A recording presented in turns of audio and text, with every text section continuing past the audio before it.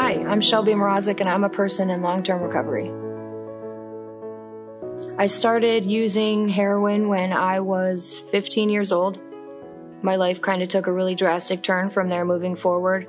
I was in rehab by the time I was 16 and a felon by the time I was 18. I was just kind of numb to anything and everyone that was around me. I hurt the people that I love the most, especially myself. I had lost my best friend to an overdose in 2014, and that's kind of where a spark had ignited, but I never fully dove into any thought of recovery. But I feel like from that moment forward, God was kind of speaking to me. Instead of taking responsibility for my actions, it was easier for me to say that God did this to me or God did that to me. And it was through the steps that I realized that I had done all of those things to myself, and God was reaching out to me the whole time.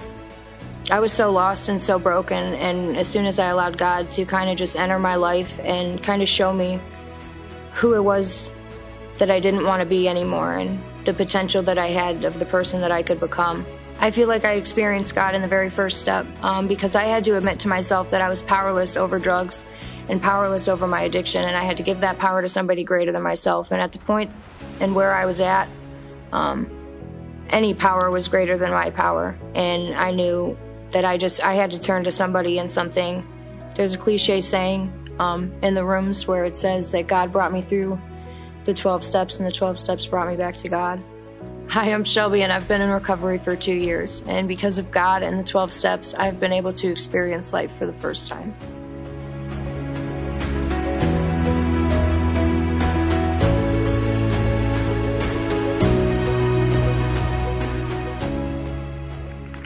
We are so proud of you, little girl. That's good stuff. Good stuff. I love what we're doing as a church, and I love that we get to celebrate life in many different aspects of it. And I love that we get to not only worship him, but get into the word today. So would you bow your heads with me? Father, wow, so much to celebrate. Mostly you. We love you. It's been good to worship you. We want to hear from you. We admit before you right now that a pastor is never enough. And so we come to you and ask, would you speak during this time into our lives? And we pray that in Christ's name. Amen. Amen. Well, hi, I'm Rick, and I'm an addict to sin. It's supposed to be Alcoholics Anonymous. They give themselves away every Sunday, right? But man, I'll tell you what, I am really glad. We are in this series on the 12 steps, and we're calling it 12 Steps in 4 Leaps. And over the last couple weeks, as we've been doing this, each week, some of our addicts have come up to me and said, thank you so much for doing this. And then they said something that was curious. They said, it is so courageous that you guys are doing this series. I thought, it never occurred to me that this was courageous for us to do a series like this. And so I said, why? Why is that courageous? And they say, because other churches don't tend to want us. Are you kidding me? Like, messy is the only kind of people we have, right? I mean, that's the only kind of people we have. And what your particular brand of mess is, that's just details at that point, right? But that's the only kind of people we have. And so letting our recovering addicts in, that's not hard for me. Like watching Shelby's story, man, I could watch Jesus' art of redemption all day long till the cows come home. Like that is not courageous. That is fun. Letting Pharisees in, that takes courage for me.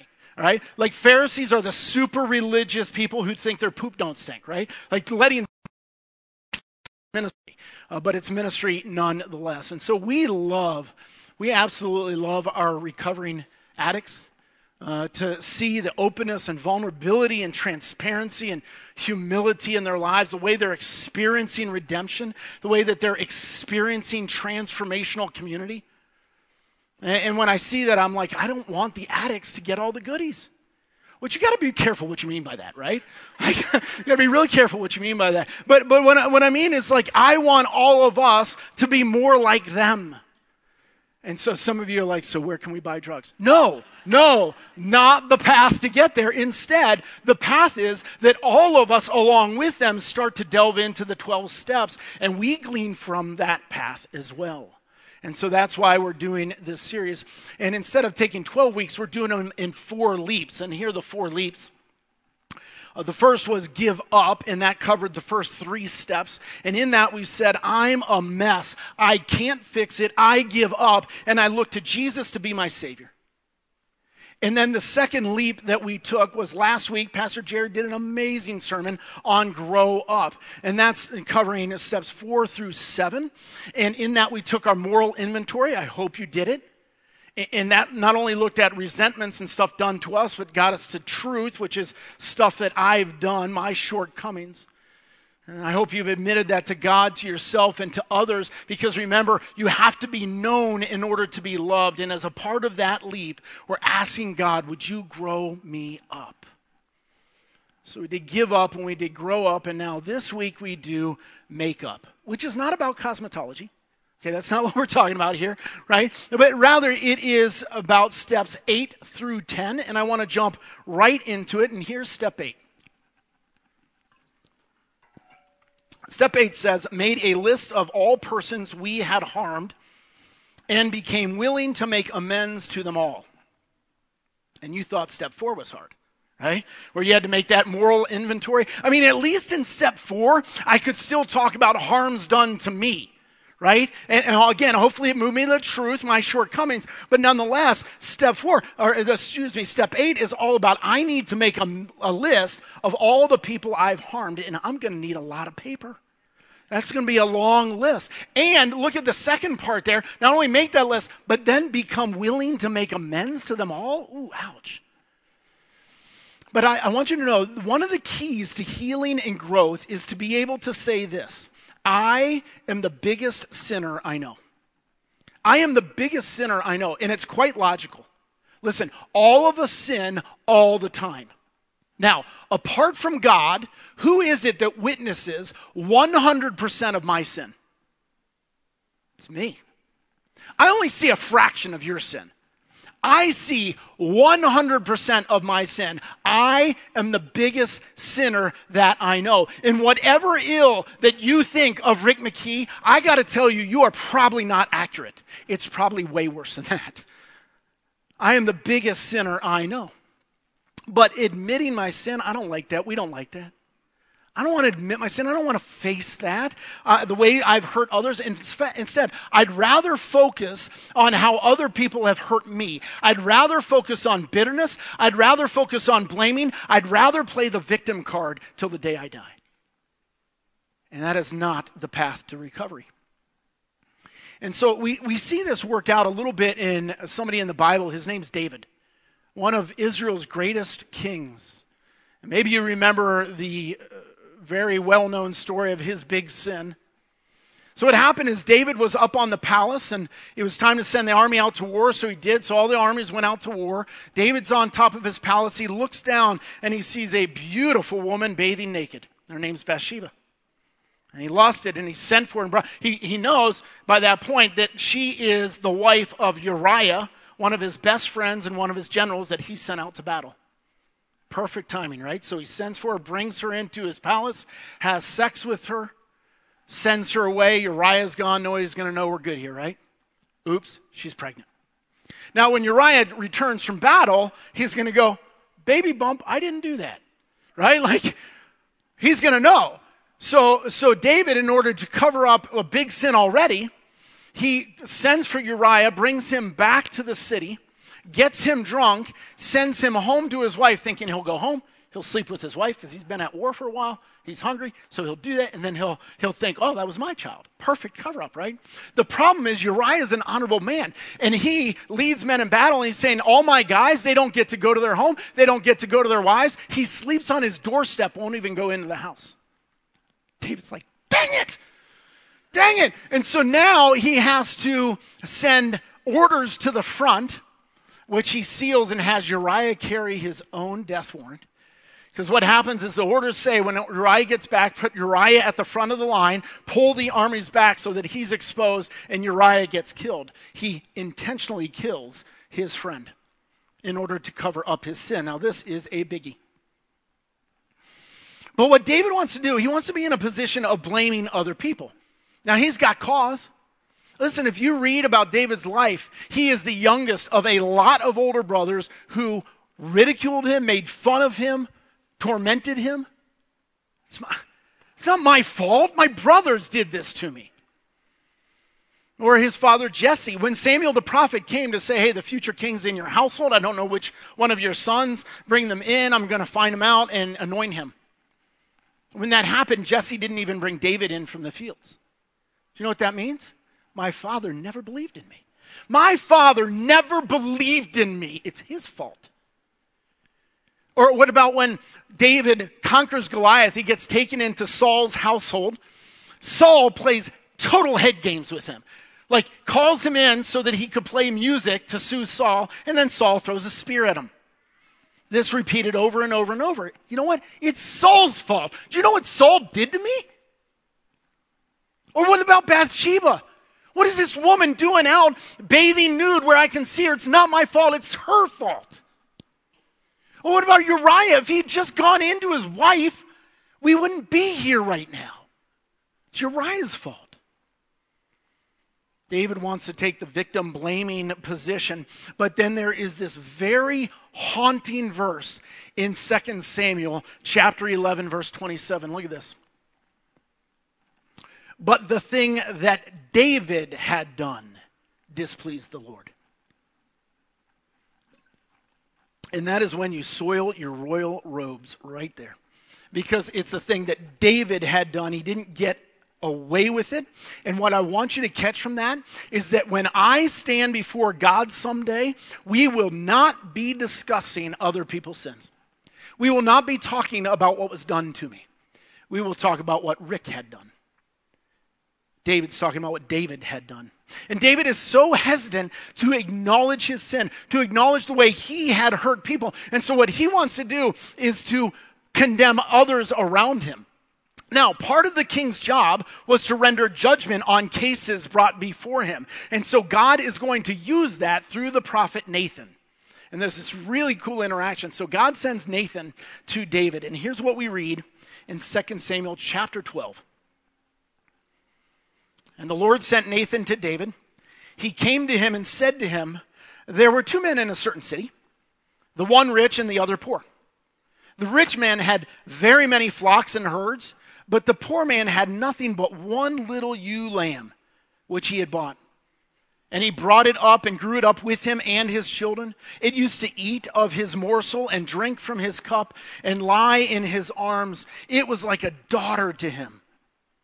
Now there came a traveler to the rich man, and he was unwilling to take one of his own flock or herd to prepare for the guest who had come to him. But he took the poor man's lamb and prepared it for the man who had come to him. You kidding me? Look at this.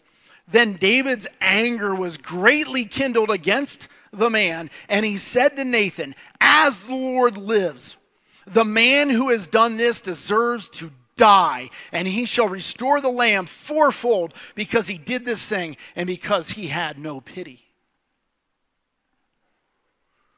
You see, David is so focused on other people's sin. He's so bitter that even after what he did with Bathsheba and with Uriah, her husband, he has the audacity to burn with anger over some guy who stole a lamb. And so what David has done here is he has swallowed the bait, hook, line, and sinker. Because he said, that guy deserves to die. And now Nathan is going to set that hook. And we read in the very next verse this. Nathan said to David, you are the man. This is not good. This is not you the man. It's not that kind of thing. Right? This is way worse, right?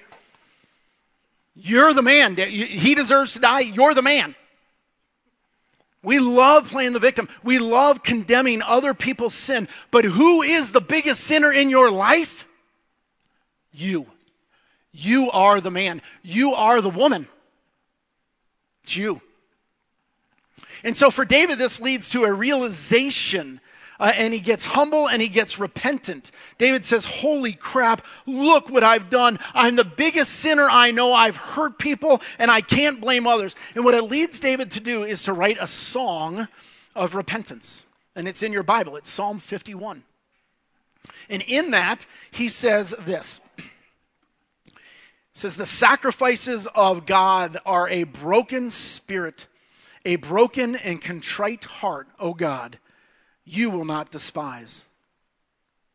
What does God want you to offer up in your worship? This is it right here, a contrite heart. Contrition, that's repentance. That's humility. See, God is not looking for perfect people. He's got none, except for one, and that's Jesus. And he became our Savior and reconciled us by paying for our sin. And now what God is looking for is humble people, repentant people. That's the path to recovery. Now, one thing I want you to catch about this, though, is we're not just talking about the addicts. See, one of the things when it comes to making up and admitting your harms to people, we go, of course the addicts have to do that. Being addicts, they've hurt so many people, right? Okay, wait, time out. There's no way you have been a sinner without hurting people. Like, that's all of us. Have you dated someone? Yeah, you've hurt someone, haven't you? Did you get married? Right? Did you get divorced? Oops, you've hurt somebody. Do you have kids? You've hurt them. Like all these parents who are so excited, buckle in. Right? You end up hurting your kids. And if you don't have kids, do you have parents? Because all of us have parents. You've hurt people, haven't you? You have extended family. You have coworkers. We have all hurt other people, and it eats at us. It decays and destroys. We feel guilt and we feel shame from those things. And that guilt and shame is a pain that we must salve. And some of us, to salve that, have gone to the bottle of alcohol. But others of us have gone to sip from other sins to numb that pain. See, so getting whole is not just about stop drinking. But it also has to be about addressing the underlying guilt and shame that leads to the drinking or to the other sin that you sip. We've got to deal with that stuff down there. You have to deal with that guilt and shame of how we have hurt others. Now, before we get there a little bit more, some of you might be saying, well, wait a minute, others have hurt me. Okay, so have others hurt you? Of course. Of course, you're not the only sinner in this world. Of course, other people have hurt you. But I'll tell you what, I'm 50 years old and I've come to two crystal clear conclusions in my life. And the first one is this: people are horrible. Right? Do I need to convince you of that? People are horrible.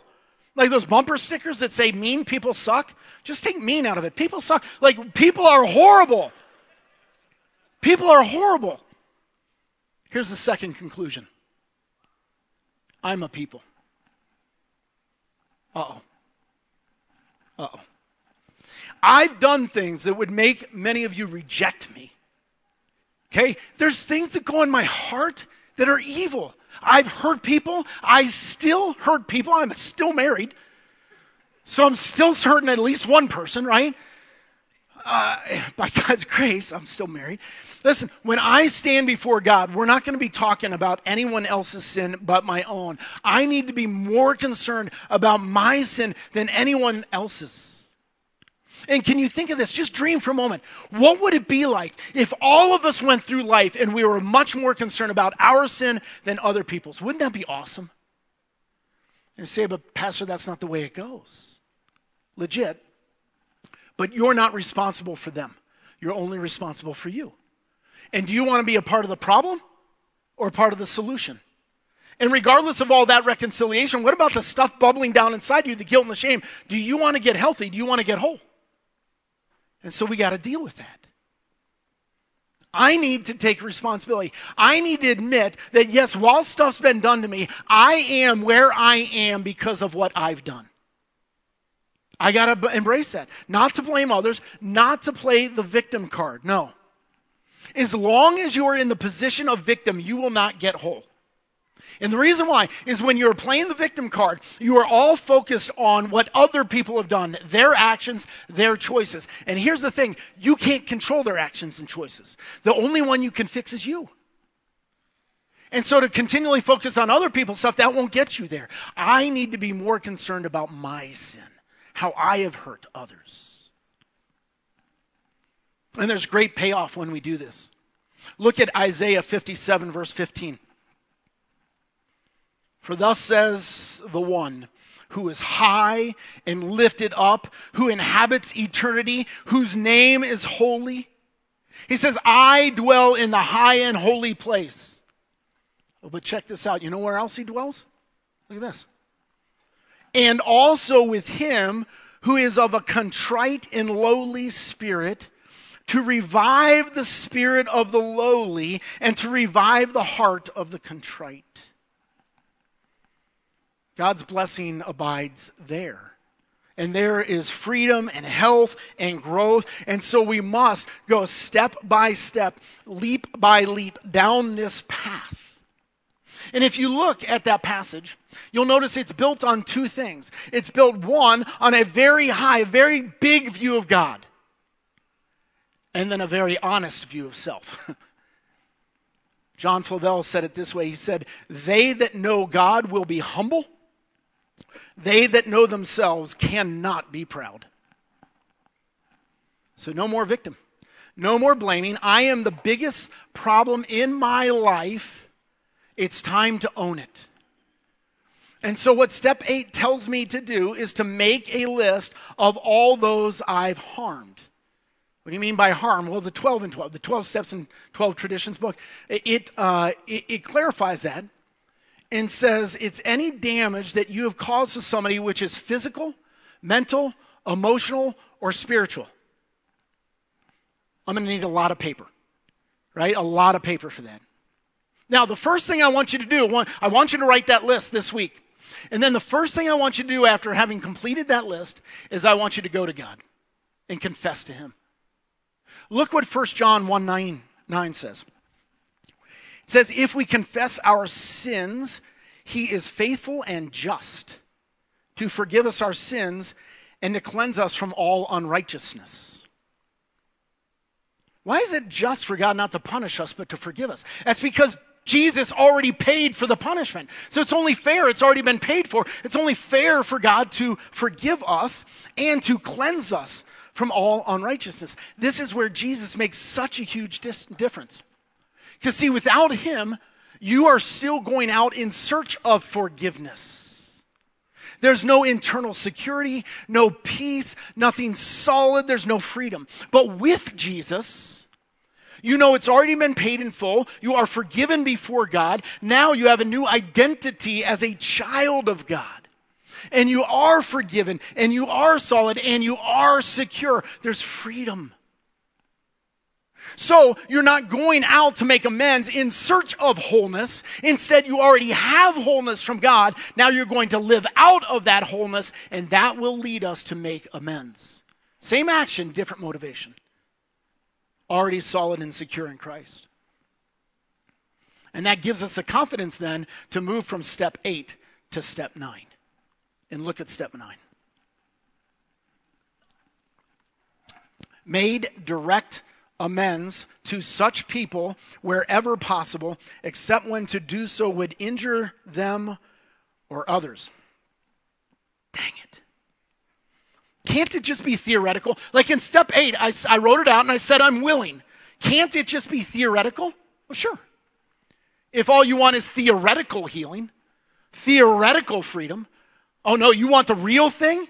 Then no. Then you're actually going to have to do this and live this out in real life. See, this is put up or shut up kind of time.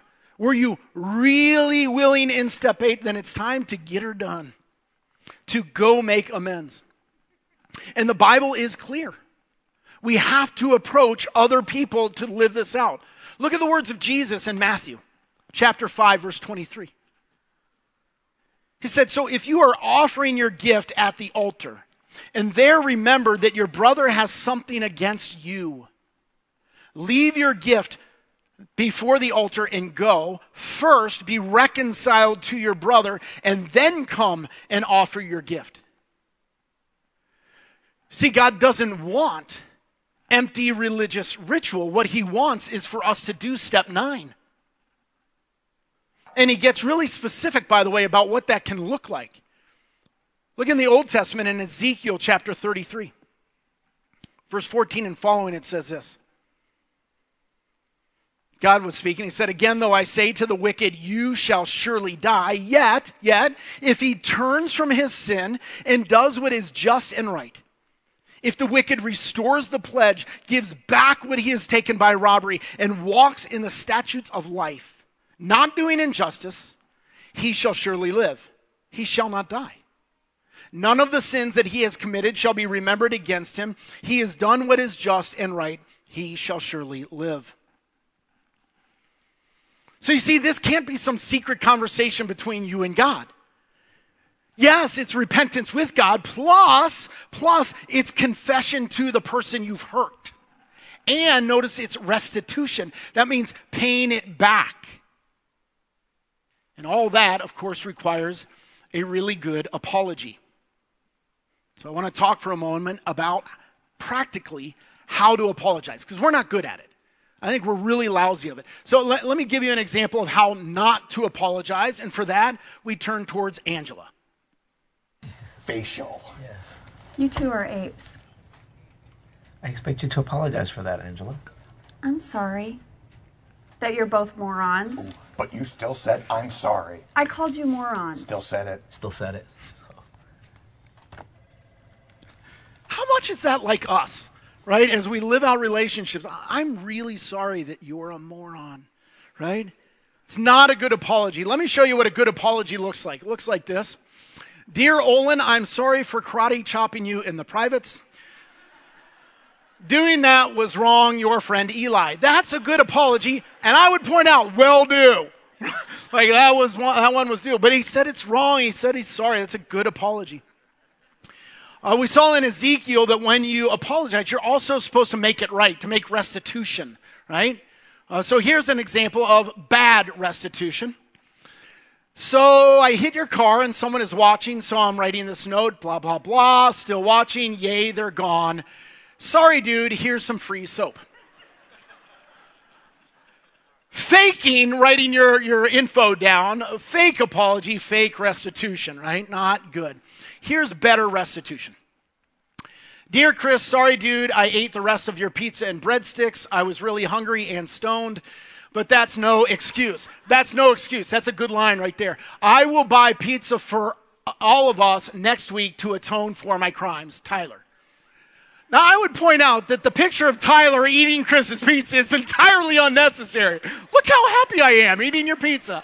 Probably not good. But notice he really apologized. He's going to make up for it. That's good, right? Or I'll give you one more example of restitution. I'm sorry I slapped you in the face twice while I was drunk. And then a thing of bacon. Bacon is the high watermark of restitution, all right? That is good stuff right there. Okay. So let's talk honestly. How do we apologize? The first thing you need to do is you need to bathe that thing in prayer. Before you actually contact the people, say the person, but let's admit the list is long, right? Before you got to bathe it in prayer. God, give me courage. God, would you give me receptivity that they'd be willing to hear me? Could we have good communication that they would understand? I would hear them. Father, would you help me to not be defensive, to actually own my junk? And then, Father, would you lead us towards reconciliation? Pray, pray, pray. And then you need to own it. And when you talk to them, hopefully face to face, go up the hierarchy of communication. When you own it, go big or go home. And this is how you make an apology. Ready? It's right here. I did blank. Fill in the blank and be specific. Oh, I'm sorry I hurt you. No, that's general. I'm sorry I lied about you behind your back and gossiped about you and it hurt you, I know. So be specific. And then you say it was wrong. Flat out, no excuses, no justifications. It was wrong. Well, you got to understand what I was dealing with. Nope. It was wrong. And I know it hurt you. This is where you're going to empathize with them and honor their pain. You might even say something like, man, if you had done this to me, I don't know if I'd even sit down with you right now. Man. And then you're going to say, I'm sorry. Do you know what the two hardest words to say in the English language are? Worcestershire sauce. But a close second is I'm sorry. So difficult for us to say. Now notice after I'm sorry, there is a period. I'm sorry, period. So what we're not saying is, I'm sorry that you're a moron. right? I'm not saying, oh, here's what we have. I'm sorry if that hurts you. I'm sorry that you feel that way. Okay? That is to say, I am sorry that you are such an overly sensitive piece of crap that actually hurts you. You understand, that's not an apology, that's an accusation. I'm sorry. Period. Listen, we have learned in our culture that you're never supposed to apologize, that shows weakness. But I got to tell you, when you fail to apologize when you've hurt somebody, that is the high water mark of weakness and being a coward. Because you're running, you're hiding, you're deflecting, you're defending, you're blaming. You know what strength and courage is? When I have done something wrong, to own it. And if you don't apologize, then you're going to live in bondage to your guilt and shame. But if you do apologize and you own it, then that is going to lead toward freedom. And then what you need to do is say, how can I make it right? That's the question of restitution, which implies that I'm not just going to throw a token apology and go, well, I feel better, right? Because if you apologize over and over for the same thing without making any progress, then that's not an apology, that's manipulation. And so how can I make it right? And then you got to end with this question. This is where you go completely vulnerable. You're out there. Will you forgive me? Will you forgive me? And they may or may not, but that's only about reconciliation in your relationship. Okay? Once you've gotten to this point and asked for forgiveness, you have gone towards freedom. You're resolving the guilt and the shame in your life. That's your part. Now, some questions crop up as we look at something like this, and I want to bump through them. What if I lack strength? What if I lack the courage to do this? Here's what the big book says. If we haven't the will to do this, we ask until it comes. Later it says, we ask that we be given strength and direction to do the right thing. No matter what the personal consequences may be, we may lose our position or reputation or face jail, but we are willing. We have to be. We must not shrink at anything. All right, well, next question. Well, should I even apologize to those who have hurt us? Again, the big book says this. It may be that he has done us more harm than we have done him. And though we may have acquired a better attitude toward him, we are still not too keen about admitting our faults. And then it says later, it says, his faults are not discussed. We stick to our own. Whew, that's courage. That's courage. And then another question comes up, well, what if they never knew? One of the principles the 12 Steps and 12 Traditions book points out is it says that we did not only harm them, but in the process we harmed ourselves.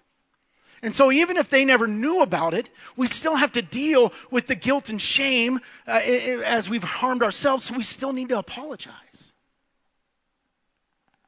And then a big question that comes up is this. Well, what if it doesn't go well? And for that, I want to turn to the Serenity Prayer. A lot of you are familiar with the Serenity Prayer. Here it is. God grant me the serenity to accept stupid people the way they are, courage to maintain my self-control, and the wisdom to know that if I act on it, I will go to jail. Not the Serenity Prayer. Not it at all. Here it is right here. Does God grant me the serenity to accept the things I cannot change, the courage to change the things I can, and the wisdom to know the difference. It's a great prayer. It wasn't written for AA, but it appeared in a newspaper in 1941, and it quickly got sucked into the rooms of AA and resonated with the alcoholics, and now it's a part of the life of AA. I learned Serenity Prayer during my childhood. Addiction wove through my family as well. My dad was an alcoholic. His dad was an alcoholic. They're both dead now. Addiction has affected my family in other ways I'm not at liberty to say. But part of my childhood was spent around the drug rehab program. I was not in there myself, but I was around it. And so I learned the Serenity Prayer fairly early. And it's so huge when apologizing. Because listen, when you are apologizing, there is so much that you cannot change. You cannot change the past and what you did. You can't. And you cannot change whether or not they will forgive you, whether or not there will be final reconciliation. You can't change that. But there is stuff you can change. My humility, my repentance, seeking forgiveness, seeking restitution. That's on me. So apologizing is your part. God, give me courage. But whether or not they forgive, that's not your part. God grant me serenity, or that means peace. God, give me peace about that. And may he give you the wisdom to know the difference between those. Either way, what we want to do in steps 8 and 9, we're moving towards freedom from all that guilt and shame that drives us to do stupid stuff. And I hope this week you will fill out that list. And this might be an incredible week among the congregation of Redemption Chapel as we start to do business with each other and with the community around us. Can you imagine the size of this AA meeting right now and going out of here and doing steps 8 and 9? Holy cow. That would be phenomenal. But once you're done, you're never done. That's step 10. Look at this. Continued to take personal inventory, and when we were wrong, promptly admitted it. You see, the big book also says this. This is not an overnight matter. It should continue for our lifetime. The 12 and 12 says, it is a task which we may perform with increasing skill, but never really finish. We have to be humble, repentant people because Christianity is not about being good. It's about being bad. And so therefore we need a Savior, and we have one in Jesus, and he is good. So now it's about humility and confession and repentance. And this should lead us to be publicly repentant often. Publicly and often. Listen, the scriptures have already outed you. Your secret's been told. We know that you're a bad sinner. Okay? You know the guy that has the crush on the girl and he won't admit it, but everyone around him knows it. And then finally he admits it and we're like, dude, we all knew. Right? Okay, so when you come out of the closet as a horrible sinner, we're all going to be like, look, we knew you were a sinner a long time ago, right? No surprise. You've already been outed. Okay? Christians are horrible. And so we will not stand out by being perfect. Let us stand out by our humility and our repentance. And the reason it's important is because life is all about relationships. And from here to the day you die, you will be damaging those relationships. So to live well, you've got to be good at apologizing and cleaning that up. And so my blessing to you is this. May your last breath be an apology. That sounds like a curse, doesn't it? It's like, that's not a blessing. Okay, listen. You will mess up and hurt people around you till you draw your last breath in this fallen world. Take that for granted. That is going to happen. So the only question is, will you live the rest of your life cleaning it up and cleaning that stuff out and admitting your hurt and apologizing frequently so that you apologize up to the day you die?